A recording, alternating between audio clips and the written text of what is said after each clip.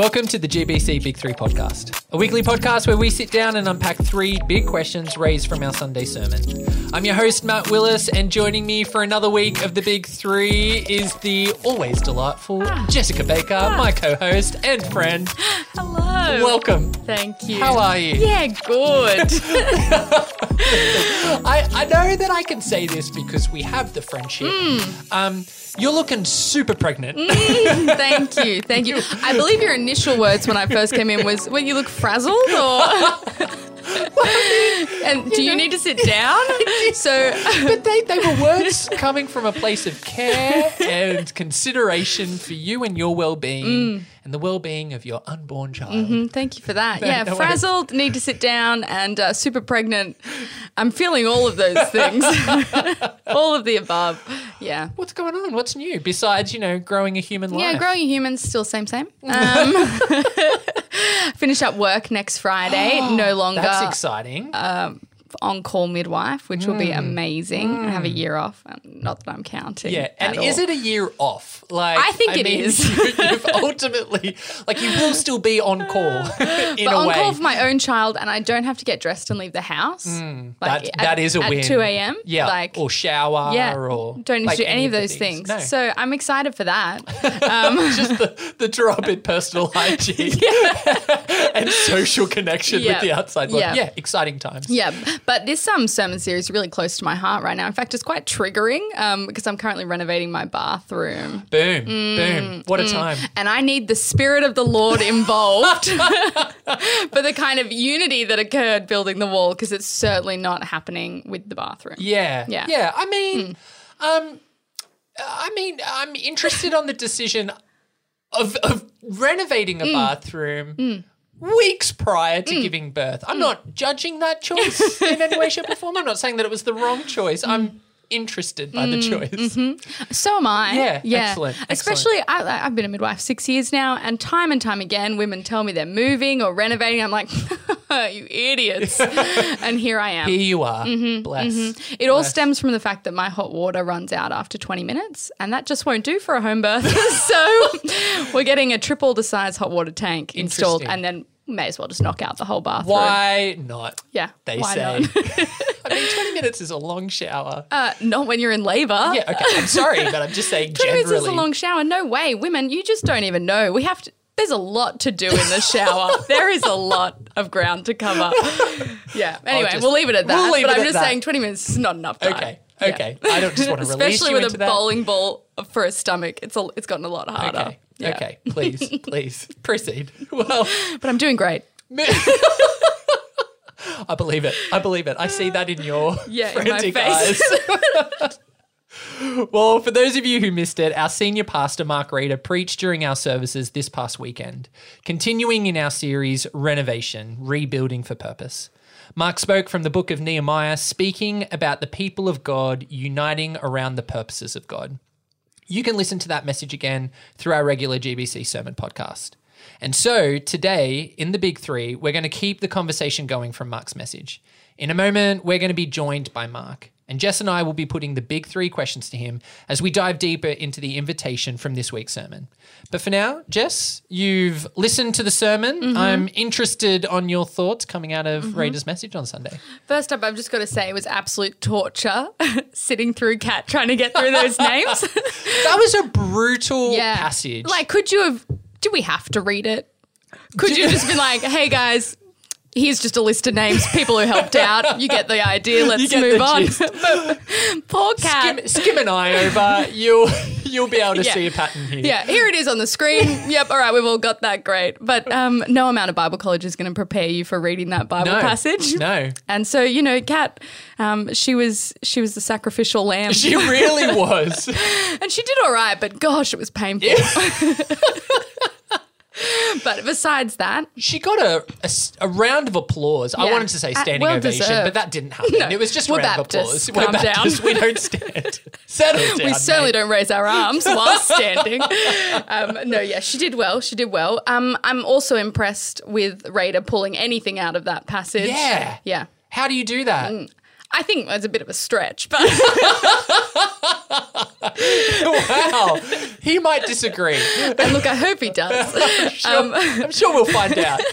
No, but that kind of whole premise of like just an odd bunch of people getting together, and it's only through like I said, the Spirit of God helping that all came together. In 52 days, that's very impressive to build a wall. Yeah. I'm impressed with that. Yeah. My bathroom will take that long. That's one bathroom. Yeah. Very good.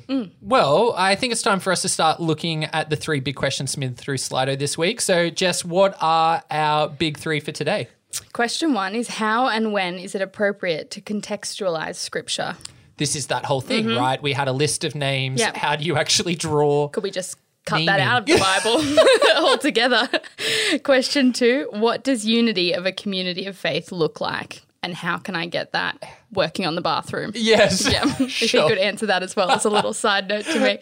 And question 3, what shape should we expect our testimony to take as a community of faith? Yeah, nice. Nice. I'm keen on Solid. this. Yeah, that's very good. All right. Well, there's only one thing missing, and that is the man himself. Mark Rader, welcome to the Big 3. Thanks, Matt. Hey, Jess. Mark, we're a bit hysterical up here. If you could match our energy, Right. that would be great.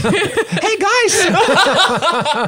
It is in the pitch and the raising of the eyebrows. All right, I'm feeling personally attacked here. It's been a day, all right? I'm there with you, my friend. I'm there with you. How are you going, Mark? I'm going all right. Yeah. Going all right. Yeah. I can't really complain. You had another week in isolation last Yes, week. yes. That's 2 That's times. 2 in the last 4. So And yet, both occasions you've been able to dodge. yes, COVID. yes. Well, I think Solid. it's really it's the result of privilege, right? We have a large enough house that both my daughters were able to, in their own time, really isolate from the rest of the family. It's just, I think that's the long and the short of it. So, we feel really quite blessed by that. And, Do you think you should have just gotten it so you don't have to keep isolating?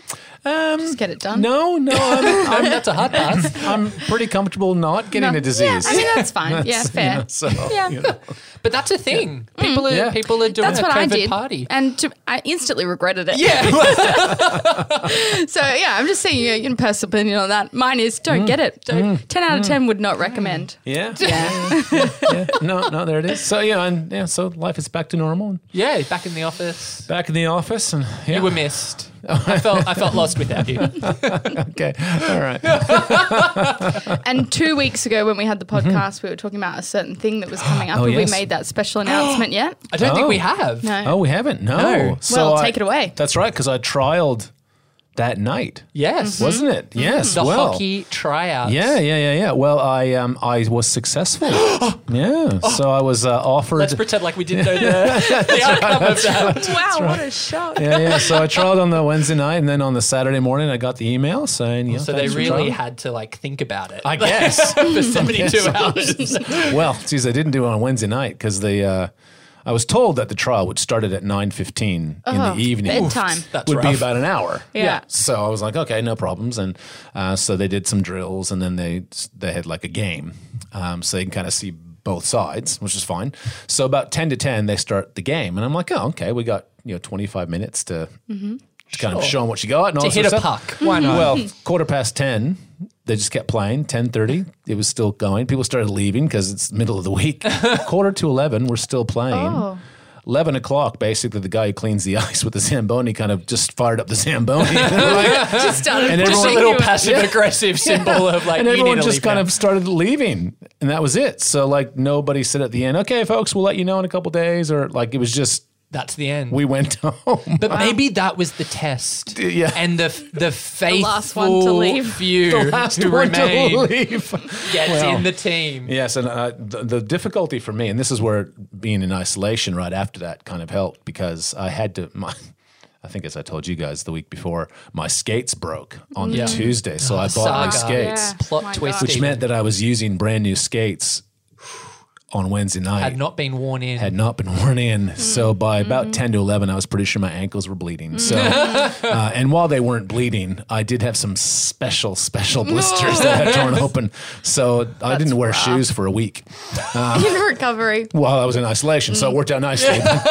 So, yes, but no, the dream continues. So, yeah, Division 5, Canterbury Eagles. Well, is it Division 5? Well, we just, I did. I was saying beforehand, we just got upgraded to Division 4 for some reason. So we're doing absolutely nothing. The spirit leads where the spirit leads. Am I right? Yeah. So I've obviously lifted the standard of play around me. Or no, like, well, we've got a Canadian. Surely we should at least be in Division 4. Yeah, they might want to have watched longer. So, but anyway, no, it's very exciting. I met a bunch of people who were at the trial but didn't make any teams. So there's, and so I bumped into them since. And I'm like, it is a little bit. I'm like, so have you found a place to play? They're like, yeah, I'm playing so and so. I'm like, great. What about you? I'm like, I made the team. It ended up making me feel like pretty pleased with myself. Seen and valued. Yeah, well, it wasn't even just a matter of showing up and getting graded like, oh yeah, you're Division 5. Because everyone has to fit someplace. Like a bunch of people didn't make it. So I was like, oh wow, that's Can skate and hit a puck. Yeah. Well, we're very excited to get a weekly update on the scores. Naturally. Well, yeah. Now that you're in Division 4, we're hoping at least one game win, potentially. Yeah, I'm hopeful as well. I was a little bit more hopeful when I was Division 5 12 hours ago. But we'll see how we go. Very good. Love it. Well, all that said, I think it's time to get into the big three. Probably.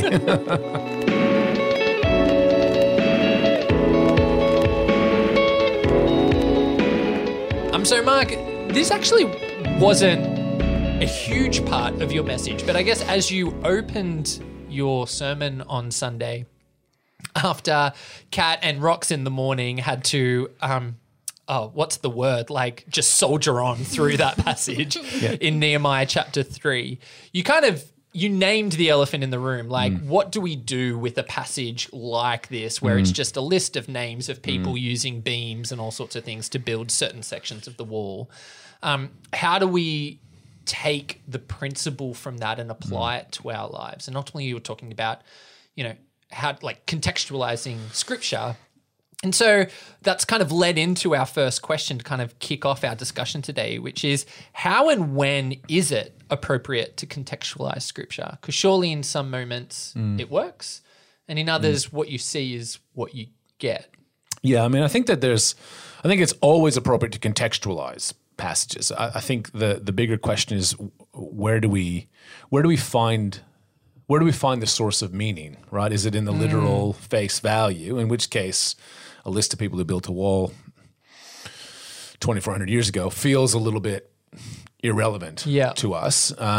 So you have to kind of dig beneath the literal or a literalistic meaning, shall I say. Because I think, it's a list of people who built the wall, and so there's something for us to take away from that. I think that for me, that kind of highlight, that sort of a passage and then the sermon kind of highlights the multifaceted nature of Scripture. Not only in the sense that, Scripture is so varied and yet it's all the Word of God for us, but also in terms of what I think I would probably term almost as its flexibility of application, right? That you can kind of, there's lots of depths and layers to Scripture. And I think that like I quite enjoy the process of kind of looking at a passage like that. I don't think I would have, when I first started preaching, right? Can confirm if you had have given me that passage, I would have thrown it right back at you. I'm really sick that day. Yeah. So I think I've come to appreciate both that Scripture is God breathed, and so there's something here, but then also to try to recognize, that there are different paths to identifying the message in it. Yeah. Right. And that's part of the contextualization piece, trying to pay attention to genre and then asking what the purpose of the genre was, right? So, like the idea of like a command, well, that has a relatively straightforward purpose of, right? I want you to do that which was commanded, or refrain from doing that which was prohibited. Yeah. Stories have slightly different purposes. They're often there to encourage us or to give us good or bad examples to follow or avoid following. Lists like these, I think we tend not to think that they have much purpose. Yeah. Right? Like in the sense of like, what's the point of a list? Yeah. But once you begin to dig around in it a little bit, you think, well, a list is designed as it's a record. It's like the memorials that we have to those in communities who fought in World War I or World War II or the Vietnam War, whatever the case might be. At one level, it's just a list of names. And if I were to go to just about any war memorial in Australia, I don't know any of the names. I don't know any of them. That doesn't take away from the significance of what that list symbolizes. That's true. And so, I'd never thought of it that way.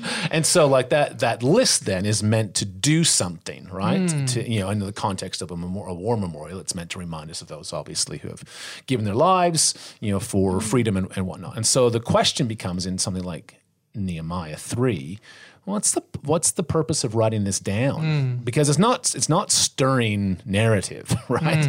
But it's not meant to be. Like it's not meant to be this exciting, oh wow, and then he built this and the next guy built that, and oh, you should have seen the gates.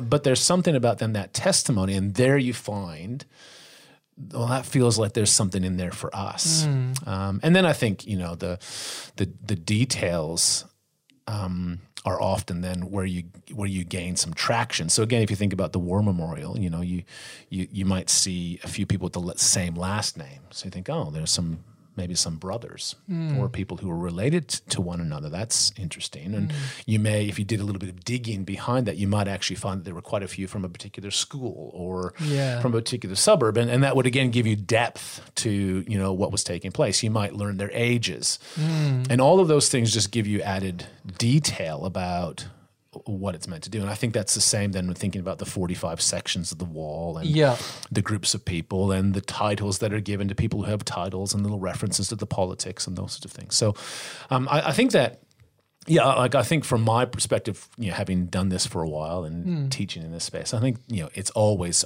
proper to contextualize a passage. And the more we're able to contextualize it, the more likely we are, I think, to identify the lessons or the purpose of the text, and I think that's. I mean, they talk about hermeneutics, the art and science of interpretation, and I think it is both an art and a science. Right? There's some rules that you follow, but there is a bit of an art to it as you become more comfortable with various genres. Like when I first began preaching, I would have just been freaked out at a list like that because you're like, I have no idea. Like I don't even know where to begin to try to find a principle. So I think that you learn to become more comfortable with the skills and the tools, and then that creates some of that space. I don't know if that adequately gets at the question, but I think it does. But as a bit of a follow-up, so obviously you over time have gotten more comfortable with that practice of contextualizing scripture. And, people actually pay you to teach it. So clearly you know what you're talking about. And that's really helpful for us. We are the recipients of that. We do benefit, yes. But for someone seeking to do that in their own personal, devotional time, in their own personal spiritual practice, you said that there's an art and a science. I think the art is probably intuitive and whatnot. What's some of the science? Like what are some of the, you talked about understanding genre. I think that's a great first step.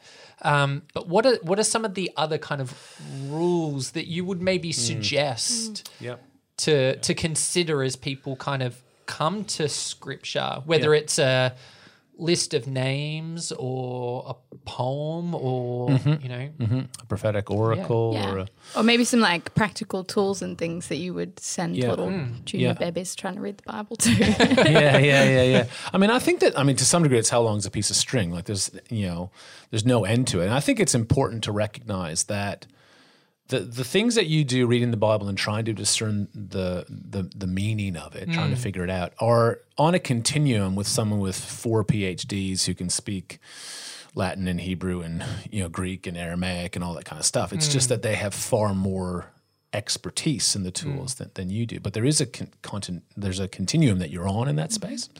And then I think it's about I think you want to try to ask questions about, like what's the genre? When was this written? Why was this written?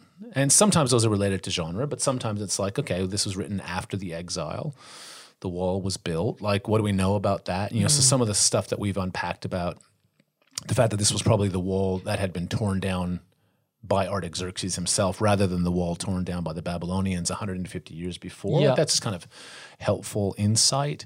Knowing the size of Jerusalem, like just kind of digging around and finding an atlas or finding a map on Google Maps of the city as Nehemiah would have known it, and getting a bit of a feel for the temple was in the north and all of those sorts of things. So I think you just want to try to find out as much of the original as you can. Do some of the names show up in other places?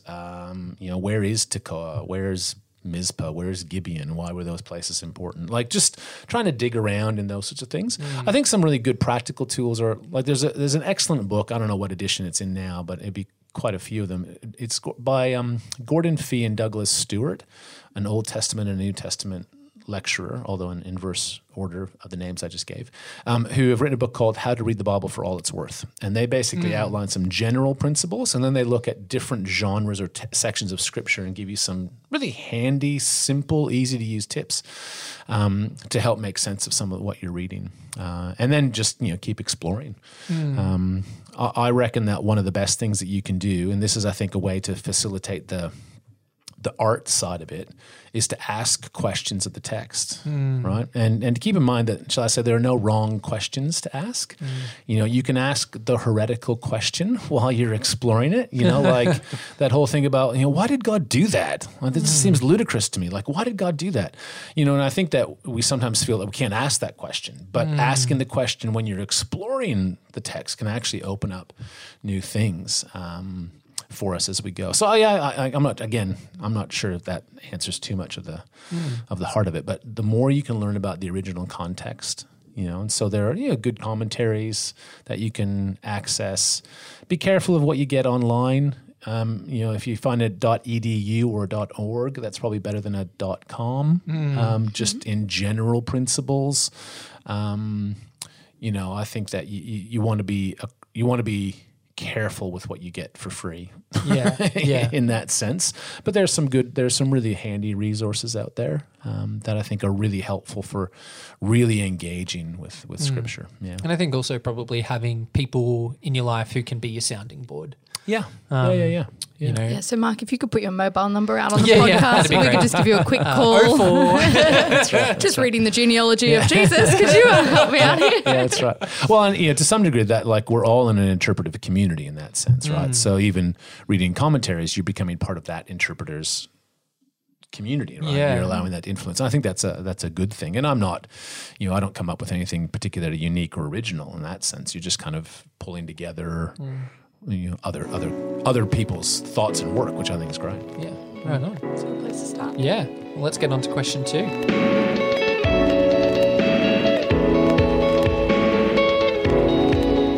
So rebuilding this wall seems like a super big effort, and one that came together very quickly and without too much drama. And we talked about kind of those 45 different groups of people, like with odd jobs and such, coming together and working quite well.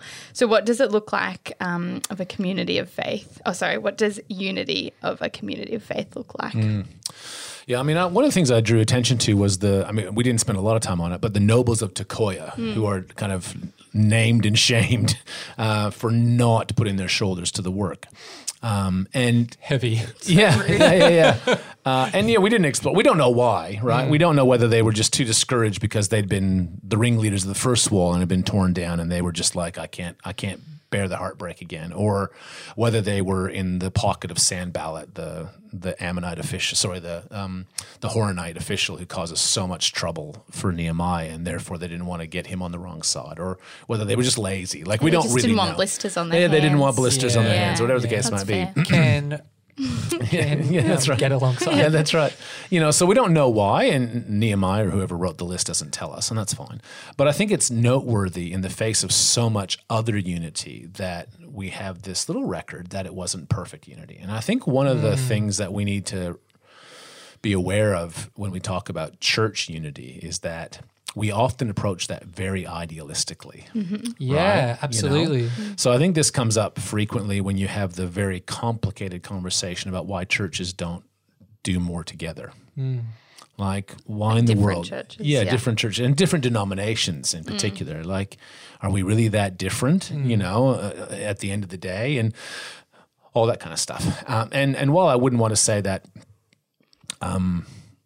churches shouldn't work together, I think that sometimes we bring this idealism which just says, just do it, like just work together. And it's like, well, it might not be that simple. And so I think it's worth just keeping in mind that the unity that we're striving for is on this side of eternity, never going to be perfect. Unity, right?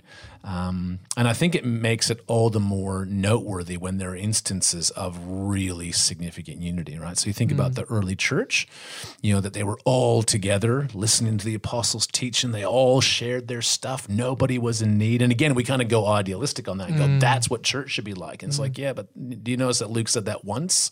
and then Paul and Silas have a falling out, or Paul and Barnabas have a falling out, and then there's a whole bunch of the Judaizers have a falling out, and then it's not perfect. So I think we have to probably have a more realistic understanding of what unity looks like, one that leaves some space for there not to be total agreement on things. Now, having said that, you'd think that unity probably looks more like 90% agreement than 51% agreement, right? Like, if you say, okay, one more of us agrees than the number who disagree, that's not unity. And so I don't know what the mathematical equation would be. What the threshold of unity would be. But I think we would all kind of go, there's a real sense that we really feel like we're moving in the same direction. I think that some of the other things that would be evident in that would be that there would be I think by and large, and this might be a little bit idealistic still, but by and large, a willingness to disagree but to move forward. So I've been, next week we start a new series, and we've been looking at Acts chapter 1 when they choose an apostle to fill Judas's shoes, and they nominate two people, and then they pray, and kind of God chooses one. But I'm like, was everyone happy with that selection? Would there have been people who would have been wanted the other guy to be the apostle? And you think, but Luke doesn't record that for us, I think in part because he doesn't care to tell us. But I think that there would have been you get the sense from the description of that community that it was like, regardless of which one is chosen, we want to move forward. So I think that would there be an element of that, and therefore our unity ought to be expressed in careful listening and respectful responses, and fighting fair. Like if we're going to have a conversation about something that's really important, let's have it out. Like let's put it all on the table. Let's not hold back, but let's be respectful. Let's listen to one another. Like some of those sorts of features. I guess there is always the possibility that a group might be mostly united together, and a small group might be so disaffected that they leave. I suppose that's possible. Well, not I suppose it is possible. It happens all the time. And I'm not convinced that small group of people saying, I can't be part of this, means that the unity that's been expressed is somehow illegitimate. So, but I think that's where we have to try to figure out what unity looks like. I think you'd want unity to be based around what I might call first principles. And again, I know enough of the history of church to know that, a lot of the division seems from a distance of history to not have been particularly first principle, but often in the moment, it felt very first principle stuff. And so I think we want to try, I think, to make sure that what we are unified around is the first principles, like the most important things, that we recognize that this is not the most critical, that we can have diversity. I think that's part of what we find in Nehemiah 3. There's an enormous amount of diversity. And I think we do need to be comfortable and find ways to be comfortable. The early church is the same. Jews and Gentiles, just that diversity was a heap. But then you find, that in Paul's household codes, he's writing to women who found some kind of a not liberation per se, but they found a space, they found a place in God's mission where Paul addresses them as, you are legitimate, responsible followers of Jesus. Yeah. Husbands, we'd expect the men to be spoken to in a hierarchical, patriarchal society. Children, they're included as, you are responsible as followers of Jesus. So you make decisions. Did they have power and influence? Not really. They're still responsible. Slaves. And you just think about the fact that you could have a householder who was wealthy enough to have slaves, even if they were more like servants than slaves, boy, and then you say, hey, we're all one in Jesus. Okay. There's going to be some diversity. They're going to deal with different issues. They're going to experience the world very differently, all those sorts of things. So I think diversity in unity is pretty important. I don't think the church should ever aim for conformity. Yeah.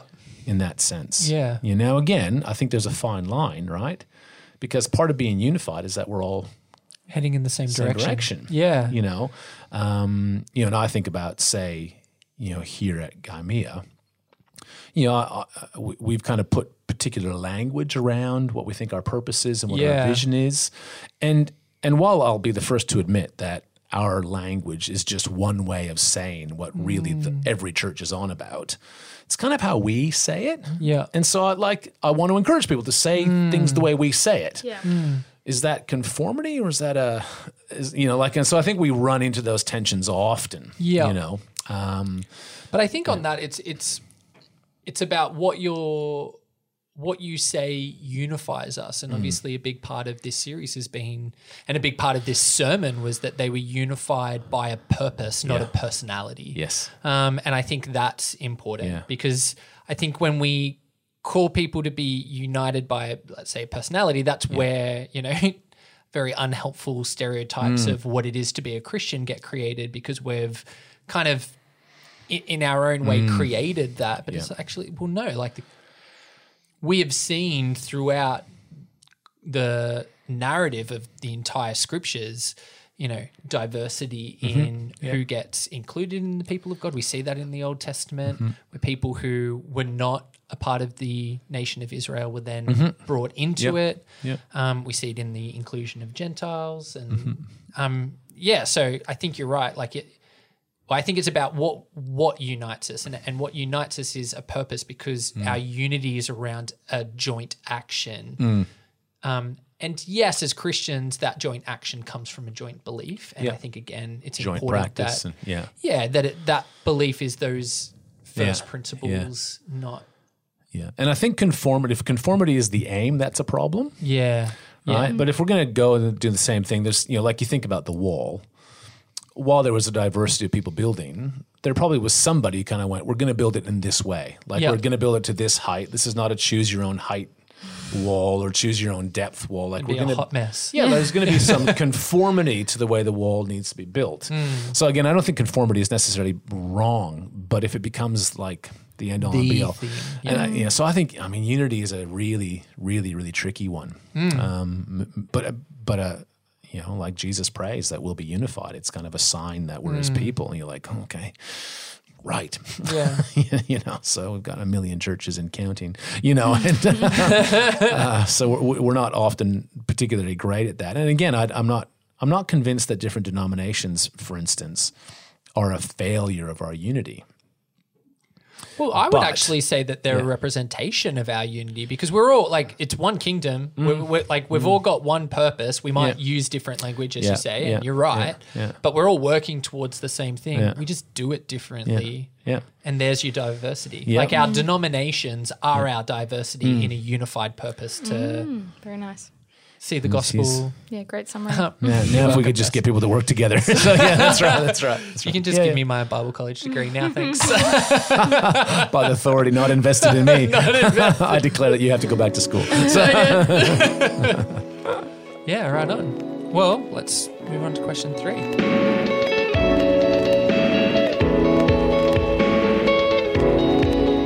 One of the things that you spoke about this passage in chapter 3 and why it was significant to kind of name the different people and groups of people who were involved in the work of the wall was that it was a witness, it was a testimony of the Israelites' faithfulness to God's plans and purposes. And it was interesting because at the beginning of your message, I wrote down a note of like, what would our testimony be? And then you kind of came back to it at the end and said, you know, as a community of faith, our chapter 3, so to speak, has been written and is continuing to be written by God, and we get to participate in what He writes.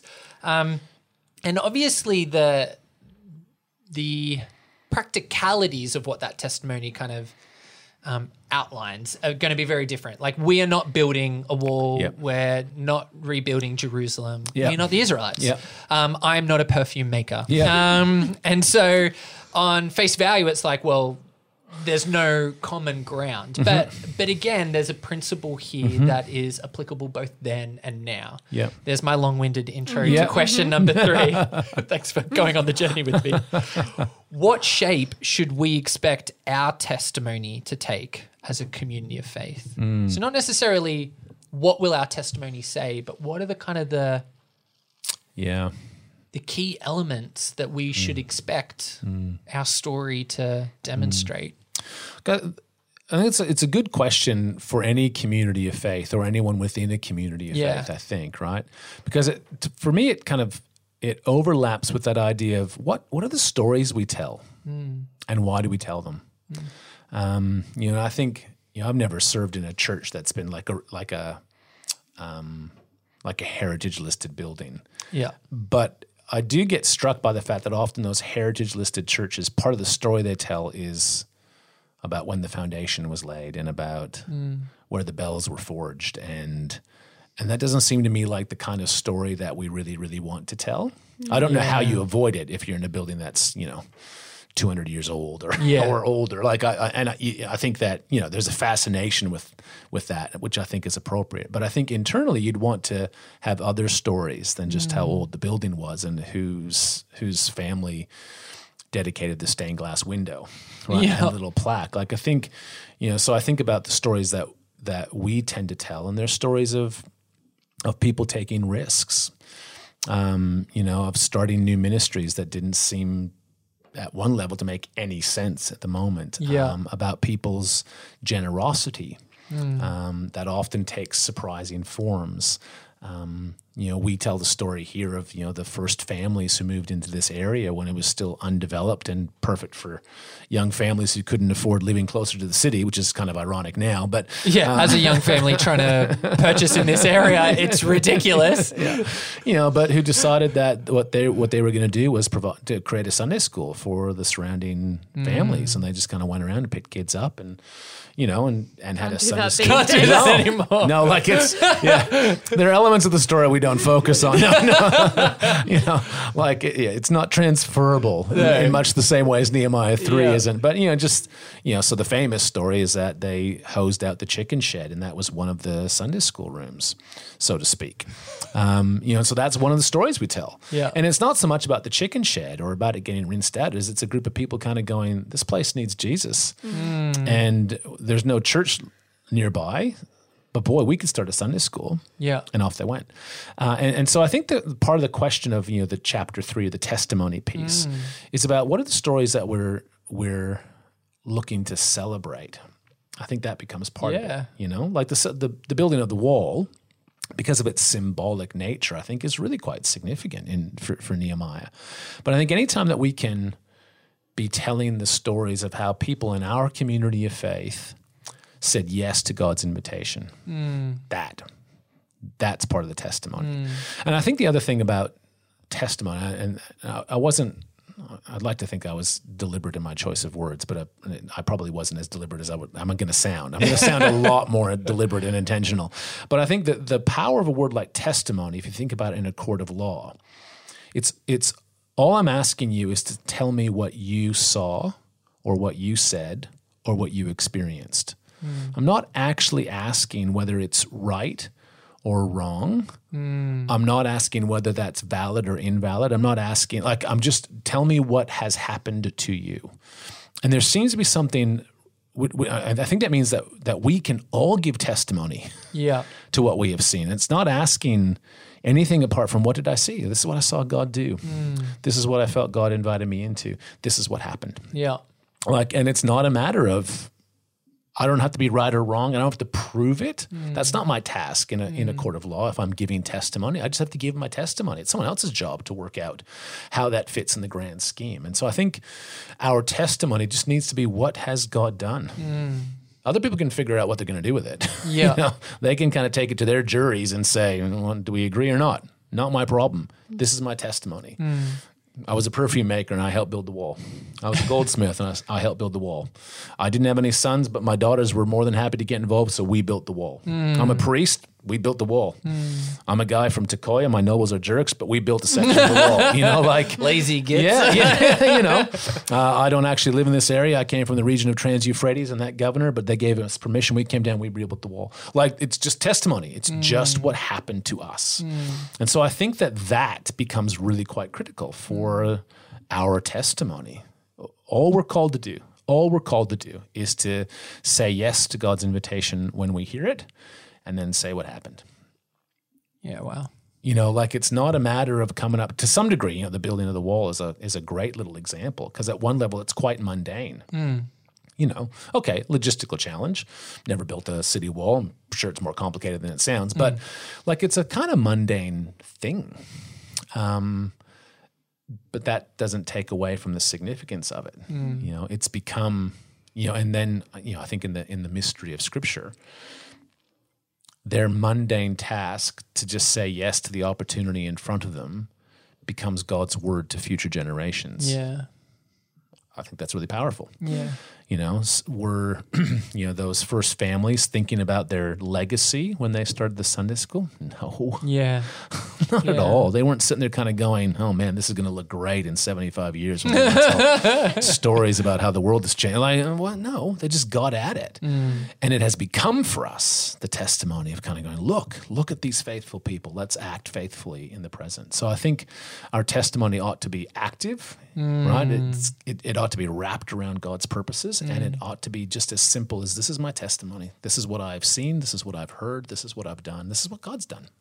Do with it what you will. And then we just leave chapter 3 there, and people can read it and go, what the heck is this all about? Who are all these people? Who are all these people, and why can't I read their names? No, I'm at a Bible college.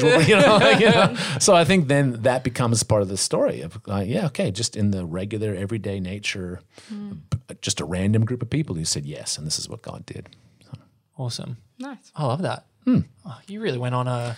I know. It makes you think that I knew what I was talking about on Sunday. So, sometimes things unfold.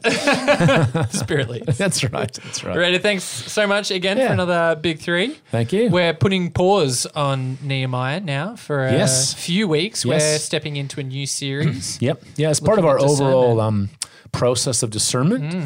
So if you've been listening to the sermons, you know that I've spoken on a handful of occasions now about a process of organizationally coming up with some strategic priorities, but theologically trying to hear the invitation of God. And we figured that one of the things that we probably need to do is talk about, how do we discern the invitation of God together? What does it even look like? Yeah. It's hard enough doing it on our own. So really looking forward to the next 4 weeks, looking at 3 passages in Acts and 1 in 2 Chronicles.